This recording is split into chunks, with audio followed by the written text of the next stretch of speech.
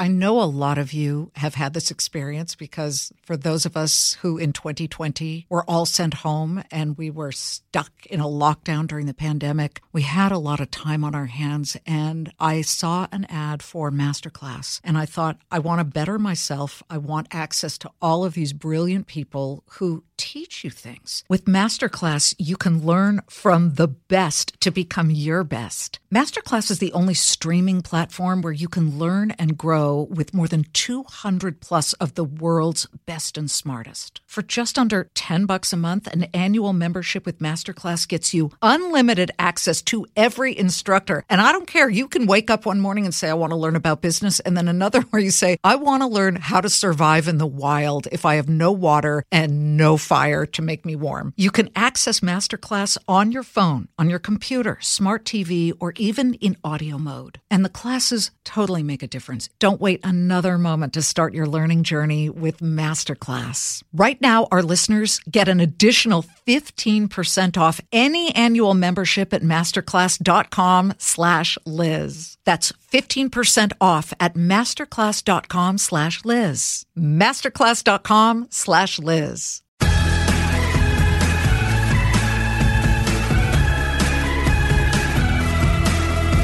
Hi, you guys. Welcome back to Everyone Talks to Liz. You know, I have told you guys since we started this podcast that I'm not going to waste your time. The success stories we bring you are so truthful, failures and all. So you can see the epic hard work it takes to make dreams come true. In 2019, we brought you one of those stories of these two guys, one a retired pro soccer player, the other a biotech engineer, who wanted to create a shoe that was unbelievably comfortable but totally sustainable. Unlike most shoes, they didn't want theirs to have a petroleum-based or rubber sole, and they didn't want any leather or anything like that. Back then, when we first put them on the podcast, they were expanding, but they weren't even close to reaching the dream of going public. I am so thrilled to tell you guys that this month, Allbirds went public on the NASDAQ under the ticker symbol BIRD and skyrocketed 90% in their debut. Such a pinnacle, right? So we thought, you know what? This is the perfect time to remind you what it took for Joey Zwillinger and Tim Brown to start their sustainable shoe company out of Joey's mother-in-law's house that's now become a global favorite of celebs to Silicon Valley giants to the everyman and woman. Listen and reap. Joining me now with the epic story of Allbirds, the sustainable wool shoes now sported by everyone from Matthew McConaughey to Emma Roberts, Mila Kunis, Ashton Kutcher to, just about every CEO in Silicon Valley, are co-founders Tim Brown and Joey Zwillinger. Thanks for having us. Yeah, great to be here. Wait, why did you pause? We sometimes we just need to see who's gonna talk. Yeah, you're so indelibly linked at this point. We have heard far worse toe stories, by the way. Oh, you have? Yeah.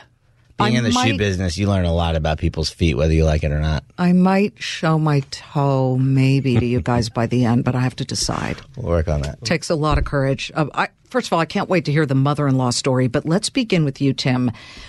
The genesis of Allbirds, you were finishing up your career playing pro soccer for the Australian A-League, is that correct? Mm-hmm. And you're looking in your closet and all you see are, I'm sure, comfortable shoes, but they're slathered in logos. Yeah, did the world need another shoe? Maybe not. I mean, there's 20 billion pairs of shoes a year made, but they all had logos and they were over-designed and it felt like there was an opportunity for simplicity. And so I set out to try and solve that problem when I was playing soccer and knew nothing about how to make a shoe. So your idea begins to take form. Let's talk about that. What in the design, as you envisioned it, still inside your head, was non-negotiable that you had to have? Without logos, simple as possible, but not too simple. That there was an opportunity for a different type of design language in this very crowded, loud category of footwear that seemed to change all the time and use bright colors very liberally. So I set out to do it. And I was playing soccer trying to get to a World Cup at the time, but I started making shoes and literally sampled them and went through in the end hundreds and hundreds of variations of this shoe so that we could make the one perfect version of what would become our Wool Runner.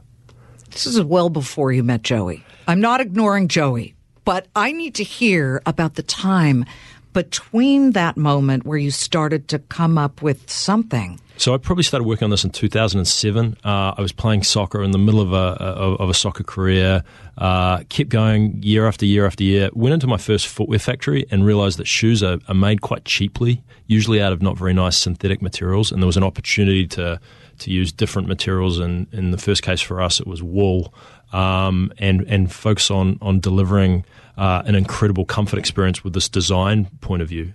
And it was very, very hard. And fast forward, I think 5-6 years later of trying this, I'd retired from football and found myself at business school with a little bit of an opportunity to take the idea further. And that's when you got a little money to take the idea further, correct? Mm-hmm. Talk about getting that cold hard cash that you really needed to heat up the idea and really get it moving. I had a professor that told me it was a bad idea and that I didn't know enough about shoes, and this was sort of that I should put it on Kickstarter or something so that the idea would fail and I could move on with my life. And I did that, and it was wildly successful. And in 4 days, I had 1,000 pairs of shoes to sell, and they sold out. Almost immediately, and we raised $125,000, which felt like everything at that time. And Joey was my first customer on the Kickstarter campaign. Wait, how did you find this? Do you just troll Kickstarter, Joey? No, actually, I don't. I was pretty busy at the time as well, but fortunately, Tim's girlfriend at the time, now wife, was really good friends with my wife because they went to college together. So I got the friendly blast from Tim and Lindsay asking to support this. She felt sorry for me. Yeah. She felt sorry for me. And unfortunately, Tim sent me a pair of women's 10 instead of a men's 10. Oh, nice going. And I would say customer service back then was not as good as it is today. So this was a sympathy purchase. Well, no, honestly, Tim, one of the most amazing consumer, just like intuitively knows what people want. And if you look back at that video, you can still find it online. The foundation of the brand that we've built together today under Allbirds was already there. The seeds around the idea of sustainability, even though he didn't have a background in it, where I was spending my whole career in the design and language and really just an approachability to the brand that I think is authentic to Tim just as a person. And so this was not sympathy. I thought it was cool. Now, when I accepted the fact that I got a women's 10, that was maybe out of sympathy. It was very kind words, and I appreciate it, but it was a very difficult customer. Yeah. I mean, what do you expect? Yeah. Listen, the women's 10 for me, Miss Toe, would have been perfect. But what about the first shoe that came off the assembly line? I'm going to hold it up here. The first shoe is there, but here's one, and it's all wool. And this sole, which I find really fascinating, does not, like so many other shoes, have a petroleum base in it at all. Many athletic shoes do. But before we get to sort of how you engineered it, Joey, the first shoe that came off the assembly line, tell us how you got that to happen, even as you looked at what was a disastrous shoe industry. I mean, literally, the first footwear factory I visited, I'd found on Google. Where was it? It was in Indonesia, and I showed up, knew nothing about it, and kind of talked my way in there and made the first shoe, brought it back to my teammates at the time who laughed at me, and then I went again, and I went again, and I went again, and again and again, and literally hundreds of efforts to try and get this right. We were only making one shoe. We didn't want to make a range or a style. At the stage, it was if you were going to make one sneaker and that was all you could make, what would it look like? And so there was this relentless pursuit of trying to get this thing right over years. I started working on 2007, 2008, and it was 2014 when we launched the Kickstarter campaign. Why didn't you give up? It's a good question. It looks a little crazy sometimes in hindsight, but there was a vision for what this thing could be, and we just didn't quite get there. And so it was until we did, I wasn't prepared to give up. There's lots of times you want to, but I think you just keep on going. And in some ways, you're energized by all the people that know a lot more in a weird sort of way that are telling you that you should stop. At some point, you think to yourself, I'm a pro soccer player. I need an engineer. Joey, that was your expertise. So what did you bring to the picture as you knew what his parameters were? You wanted it sustainable. You wanted it to be logo-free. So talk about the trial and error process and how many hashtag fails you had. Yeah, I mean, it was very difficult from a technical perspective, but I think what made it easier was the purpose of why we decided to do it together. So just rewinding a touch before we get to the shoe construction, which is an important part of the story. Tim was I think finishing up really a very long year after the Kickstarter, and at the urging again of our wives, we got together, and Tim flew from London, where he was living at the time, to my house in the Bay Area, and we talked about the opportunity in the shoe industry. We talked about how much waste there was. We talked about the over logo, the over design principles that were being used to pop off the shelf in these struggling retail businesses. And the brands had to really do something to get people's attention when they walk into a store where there's 300 styles of shoes.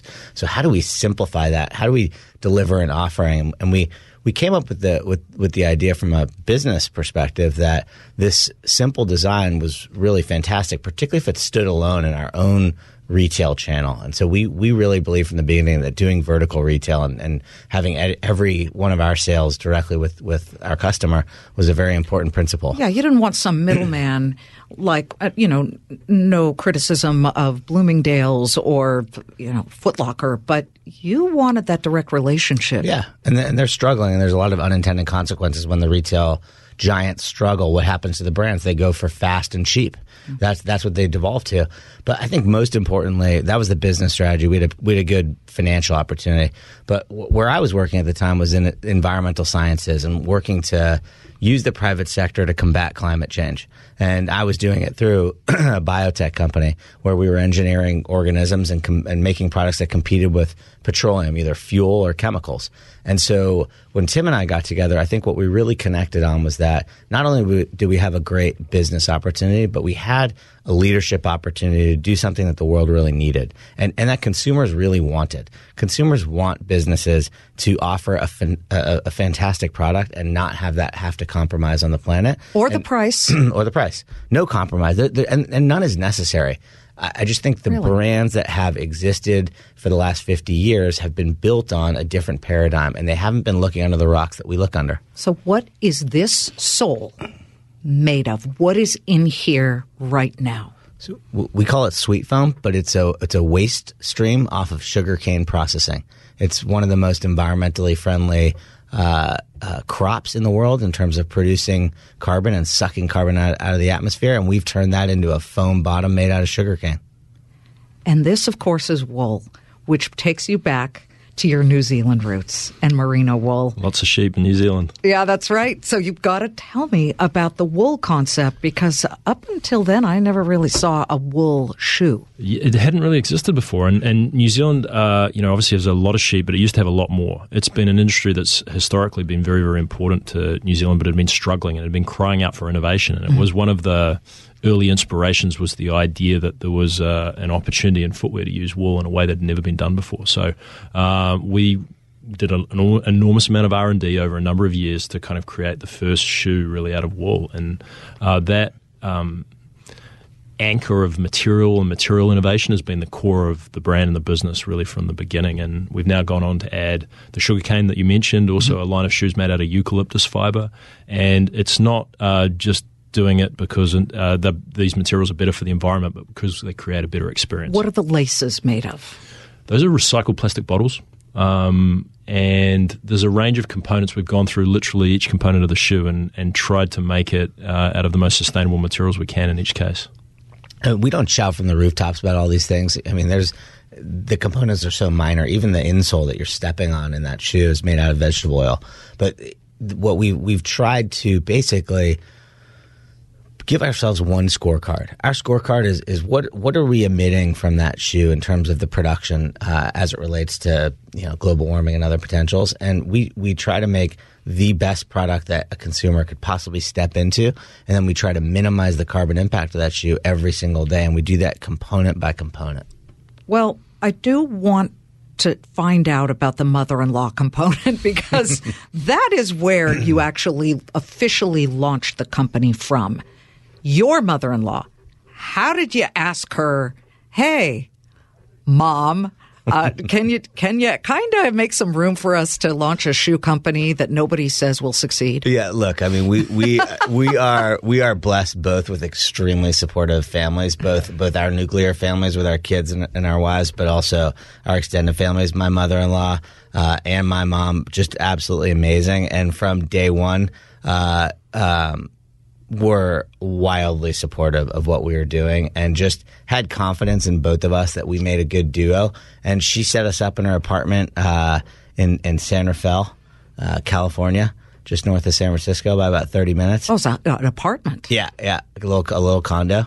And we held down the fort. We had my dog Walter there by our side. I believe our first conference call we have a picture of was sharing headphones on one wire. So we were pretty scrappy. We were making do with whatever we could to build a business as efficiently as possible and give ourselves a shot at succeeding. Which today is a more than $1 billion company. And I just take this second to explain that everyone talks to Liz. This is our bar. We want people who found success, whether it was in business or their personal lives or what have you, but only after they scaled unbelievable stumbling blocks or mountains or just walls of people saying, no way, never going to work. And that's you guys at Allbirds. There does come a point where you're starting to sell shoes and your friends are buying and now their friends and their friends are buying, that you say to yourself, you know what, we actually need more capital. We need money, i.e. venture capital or rich people's money to help us grow. Who was the first to wave their hand and say, I'm stepping up? Well, we had a network of compatriots that I think didn't have a ton of money, but were essential to us building the company really early on. So I'm very close, and now Tim is as well, with the guys who started Warby Parker. We were classmates in both undergrad and grad school, and those guys have been instrumental in terms of strategic advice and also really early on capital, and made some intros to a couple of these seed stage investors in New York City who have an amazing focus on the consumer landscape. And I think we were candidly about 1 hour from Tim's bachelor party, and we got our first term sheet offer right before then, which made the bachelor party pretty entertaining. From a group called Lara Hippo. We know Eric Hippo. He's a friend of the show. Ben Lara was the man that took the courage and said, backed us. Yeah. Back us. A couple of guys walking up the streets of Manhattan with a bag of shoes in the hot summer with the idea that we'd launch with one shoe in a category where that was pretty atypical. And then everybody's raising their hand and saying, I want in. And that's when it's easy. It's easier when they see the success. But what was the point, Tim, where was it a tipping point or a certain order from someone where you realized, oh my God, this is actually happening? Yeah, it's interesting. We actually, when it started to go well, about a month in, I think we launched on the 1st of March 2016, allbirds.com, selling in New Zealand and America online only. And it sort of exploded. And did your website crash? No, it didn't. I think to our credit, I think we'd been incredibly frugal in the way that we built the business, and still are today. But we'd always planned for success. We'd imagined that it would be successful, and so we were able to kind of ride that wave. And Time magazine called the shoe the most comfortable in the world, and then all of these sort of celebrities started to adopt it, randomly and organically, which was just amazing. And at one point, I got a phone call from my mum, and she said the New Zealand Prime Minister, Jacinda Ardern, I don't know if you know that name. Yes. Had just been elected, and she met with the Australian Prime Minister, and she'd given them as a gift. And mum was like, look, as far as I'm concerned, whatever happens from here on in, you've made it. You go ahead, get arrested. No problem. The Prime Minister of New Zealand, I've arrived. My son made her shoes. Congratulations. But the irony was, on the surface, it was all going great, and it was probably like the first time that we had some speed bumps in working together. There was like all sorts of challenges and so many different things coming at you with the success that we were having, building team, hiring, And, it was actually a little bit of a challenging period. But so I just don't think that we've ever had a moment where we've kind of taken any of that for granted. And I think it's really, really important because there's always 100 things you could be doing better. And with success come bigger problems, certainly. We're not done yet. We'll be back in a moment.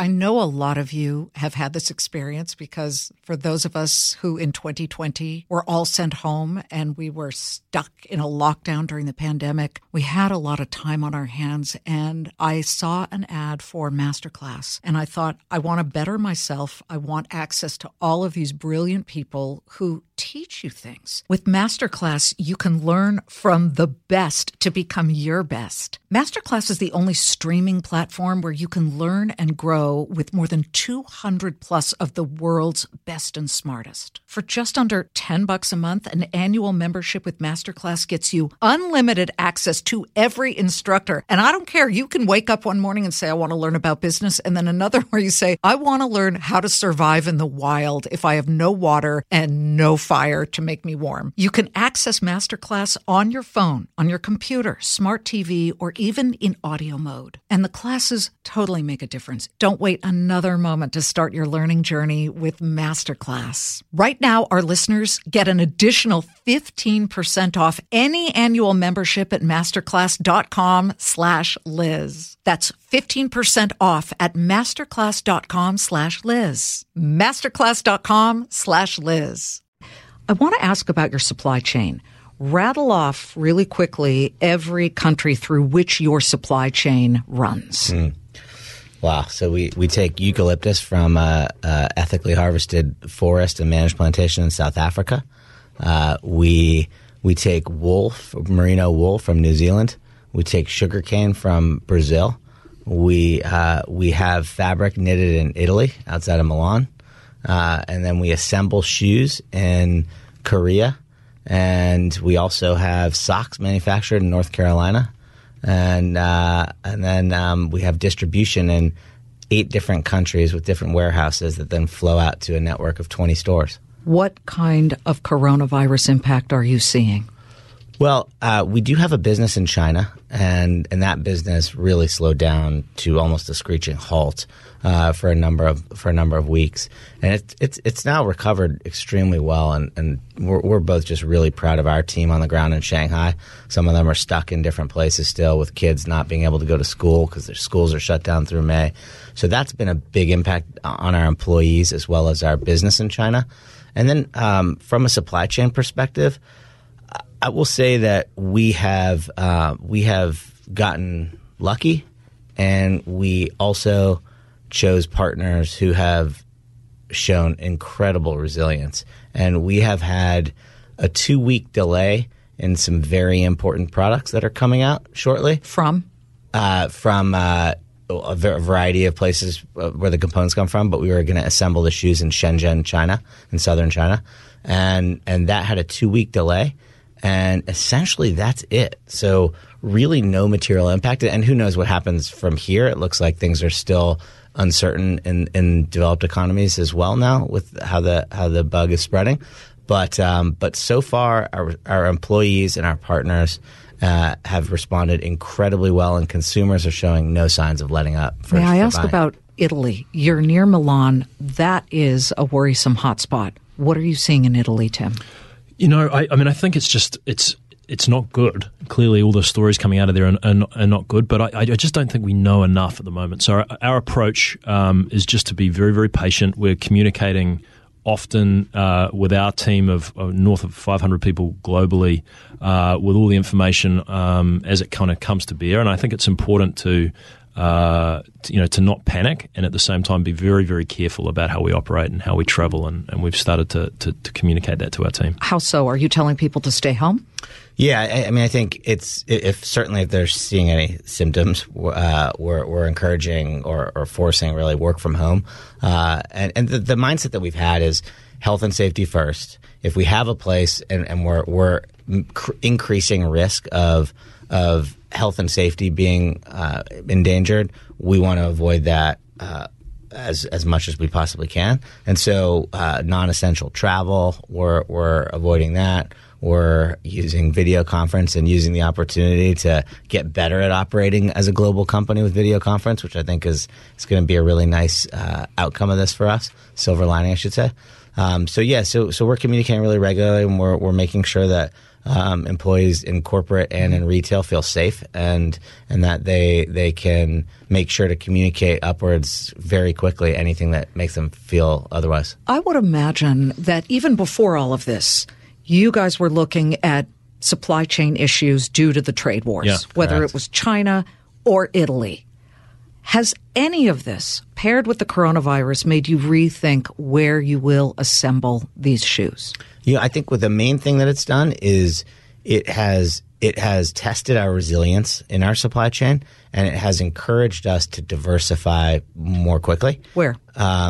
Where is actually less important than the fact of diversification. So as a small company, it's really hard to have multiple suppliers across all the different components, particularly in the shoe industry. And so we've been fairly concentrated, and we've been on a path towards kind of adding resilience to our supply chain. And this event that's happened has illustrated that we were on the right path, and actually showed that we were pretty resilient where we were and had great partners, but further diversification. So I think regional diversification is one thing that's very important, but also just in terms of number of companies that we're working with, making sure that we have multiple opportunities for each component, even if it's in the same geography. So all of that best practice that larger businesses incorporate into their supply chain are things that this is increasing our focus on. Tim, would you imagine moving anything that's being done overseas to America? I think we've been quite agnostic about where we make things beyond quality, and then obviously our sustainability metrics. So we're starting to use them as a key driver in terms of where we're making things and how we're making them and what we're making them out of. So that becomes a new level, another level of fidelity on top of our supply chain that maybe ordinary businesses that aren't as focused on this topic have as well. So, but in the case of North Carolina with our socks, we went to the best place in the world to make socks out of a blend of eucalyptus and wool, which is not traditionally used in the sock space. And there's 3 brothers who graduated from the University of North Carolina who have a 100-year-old business there that make just an incredible product. And that's where we went in that particular case. And our wool shoes are made in Busan in Korea, because that is an incredibly skilled industry as well. That is incredibly empathetic for our sustainable objectives. So you moved into socks after several years of just doing the shoes and a few different designs. What's next? You're doing apparel. That was launched last year. How's that going? It's socks at the moment. And again, not just normal socks. I mean, we didn't just go down the road and put our logo on a cotton sock. We innovated at the yarn level, using materials that are not traditionally used in socks in the same way that we've done in shoes. And we introduced a product that has gone extraordinarily well for us, that has been on the market only several months. How much are they? They start at $10, go up to 15. There's 3 different sizes. We think they're special. Well, so does Bombas. And they got me with this massive online advertising every 5 minutes there. And radio and, hey, how you doing? I got a tattoo because we're donating, and there's that whole component to it. How are you going to take me away from Bombas? Because now I'm wearing their socks. Yeah, I think, our hope is, when we started the company in 2016, we said, wear your shoes for 30 days. If you don't like them, we will take them back in any condition. I always wondered if that promise, whether it's vitamins or some type of other creams that I hear all the time, if people just use it up and send it back. Sometimes. I mean, we don't get people taking advantage of us. Good. And we do. Yeah. I mean, we monitor if people start trying to rent from us using that policy. We don't allow that. But if it's a genuine, I've tried it and I don't like it, we will take it back anytime, no questions asked. And I think we did that because we wanted to show how confident we were that we spent a huge amount of effort and time and resources to develop a product that we were really proud of and we thought you would love. And the same thing with the socks. So I think if you try on our socks, you are going to have a moment where you're going to say, wow, these guys have invented a material that is different, and this feels awesome, and you're going to keep coming back for it. And that's our hope. So, it's going to take us some time. We're probably not going to gouge your eyes out with ads on socks, but Thank you. But we would certainly encourage you and your listeners to try it and think you'll love it. Let me tell you how my personal world has changed. I brought props, everybody. I brought props of different price points. This is a Nine West shoe that I have. Okay, that's like I don't even know, 12-inch heel. I don't even know anymore because they're crazy. Here is a Louboutin, the Christian Louboutin, the French one with the red soles, and of course very high heels. This is an Ivanka Trump back when she made shoes. I have these. And then there are the flats. This is a Manolo Blahnik flat. After wearing all of them, including the flats, over just a few hours, my feet are screaming in pain. We need to move from the perception that just because a woman is wearing high heels means that that's a more professional look. And I think that becomes a workplace design issue. And right now in Silicon Valley, you guys are already there, correct? Do you have a lot of women now simply wearing the shoes to work every single day? Yeah, I think it was one of the things that we saw really early on, that like maybe our parents had gone to work in a much more structured way, right? Like it was 9 to 5 and they were dressing up and there was this distinction between their home life and their work life. And, the lines are blurred. And I think that we've seen the impact that's had in fashion. And there's like some labels applied to it, like athleisure and the idea that this is a trend, I think is wrong, because I think it's a fundamental shift in the way that we work and that we play. And you shouldn't have to be anything other than comfortable and relaxed and being able to perform beyond just looking good. So I think it's a complete shift, and that feels to me, even when you're showing me those shoes, there's a place for them. Don't get me wrong, but it feels like a little bit of a from a different period. Yeah, the place is in my my office because I don't have them at home anymore. I can't. I wear them at work, but it's just so painful because of the toe. Let's talk now about the future, but also looking back in the past. Dave Ramsey, who's the guy who cuts up all the credit cards, he saw real lows and bankruptcy and points where he just wanted to completely give up on life. He is known for saying that success sometimes is nothing more than standing at the very top of a mountain of failures.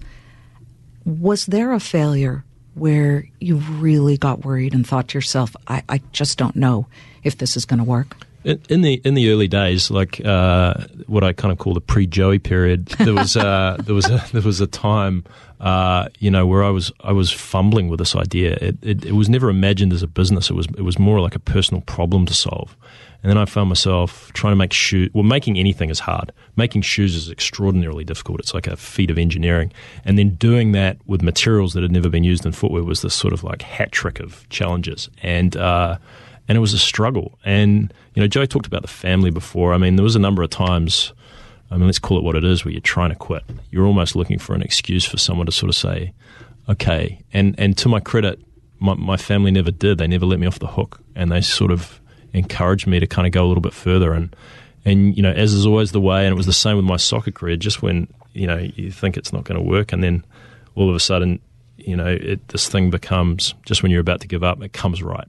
I think we owe your wives a huge shout out. They say behind every successful man is a surprised wife. No, they say is a supportive wife, right? But they really never, it seems, once said, "Can you get a real job now?" Yeah, no, more than supportive. I mean, like she wanted us to cut my salary by like 2/3 or 3/4 to take a risk on this. She wanted me to get out of my system. She thought the idea was great. She also, this stuff, when you're building a business like this with growing a lot of employees, it gets wedged, really deep in your brain. And she is who I go and talk to about all the details that are happening. And she, for the last 5 years, has listened to every detail and given incredible feedback. And so it's more than just support. It's the bedrock of how we've been able to do this. Not to mention, I've had have 3 kids that are 6 and under, and we're building this business together. Tim and I are, and she's also an integral part of that, while we're also raising a family of small kids. So it's been something I will never take for granted, and love the opportunity to give a shout out. So who's the most recent celeb who's bought your shoes? Oh gosh, rattle off a few. I just heard Bill Murray got him the other day again. Nice. And we had a good one with Barack Obama. Cool. And we've had Emma Watson and Leonardo DiCaprio. Matthew McConaughey is a big fan. Mm-hmm. What about CEOs in Silicon Valley or elsewhere? we just saw Richard Branson wearing a pair of shoes last week, which was pretty cool. Yeah, Tim Cook, the CEO of Apple. It's been cool, and it's been great, and it's been humbling. I really genuinely don't think, when we look back to the beginning in that house in San Rafael, that we could have imagined how this was going to play out. Jeff Kepnes, he bought some. That's my husband. He's had a special events at NBC, MSNBC. But hey, you got some of the New York media, glitterati here. It's been cool. We love this story. As we finish up, what is the one thing you would say to our listeners who have an idea and think, I just don't have the energy, or everybody's told me no way, you're way off the mark? If there's people that really know about something and they're telling you just to give up, that's usually, in some cases, indication that you're onto something. And if you can find a way to be sort of powered by some of that, that naysaying, and turning it into sort of fuel to go and prove people wrong, it can be a powerful motivation. And look, in some ways, it's very easy to have an idea. This gets harder when you actually have to put it out into the world and get someone to open their wallet and give you some dollars. You get early stage customers like Joey was to me in the Kickstarter campaign, difficult. But if you're willing to look into it, the rewards are enormous. And so my question might be back the other way. Why not? Yeah, I maybe just add, I think don't underestimate the power of an individual, particularly doing a creative project, to create a massive ripple effect across the globe. And it can happen so quickly now. So I think, do it, try to succeed wildly or fail fast, and don't underestimate what you can do as an individual. It's very, very big. My final very important question. Is this about Lou the Toe? I don't know about this guy. I want to talk about him. He was the kicker for the Cleveland Browns, and he was such a star decades ago. Lou the Toe grows up. Now, do you want to see Liz the Toe claim it? That's a good endorsement. I'll show you. Okay, I'm going to do this because my sisters and brother growing up called me the Toe. Come on, that's a big toe. This is not even bad. Yeah, that's really. That's a really pretty foot. I don't know what you're talking about. You've overplayed like the flowers this. On my toes? Yeah, Look, I played soccer for a long time. This is looking great from where I'm sitting. I'm not gonna show you mine. That's all beaten up. We wish you the best of luck. Thank you so much for having us. Come back again, Joey, Tim, the co-founders of Allbirds, and we're so grateful that people like you keep going and don't give up. And if that's you guys out there listening, just take this story as an example of why you should simply ask yourself, why not, as Tim says. Thank you so much for listening to Everyone Talks to Liz, Monday through Friday, Fox Business Network, 3 p.m. Eastern. I hope you guys watch, because now you got some coin that you can invest. So that's what we help people do. Thanks so much for listening, everybody. We'll see you next time.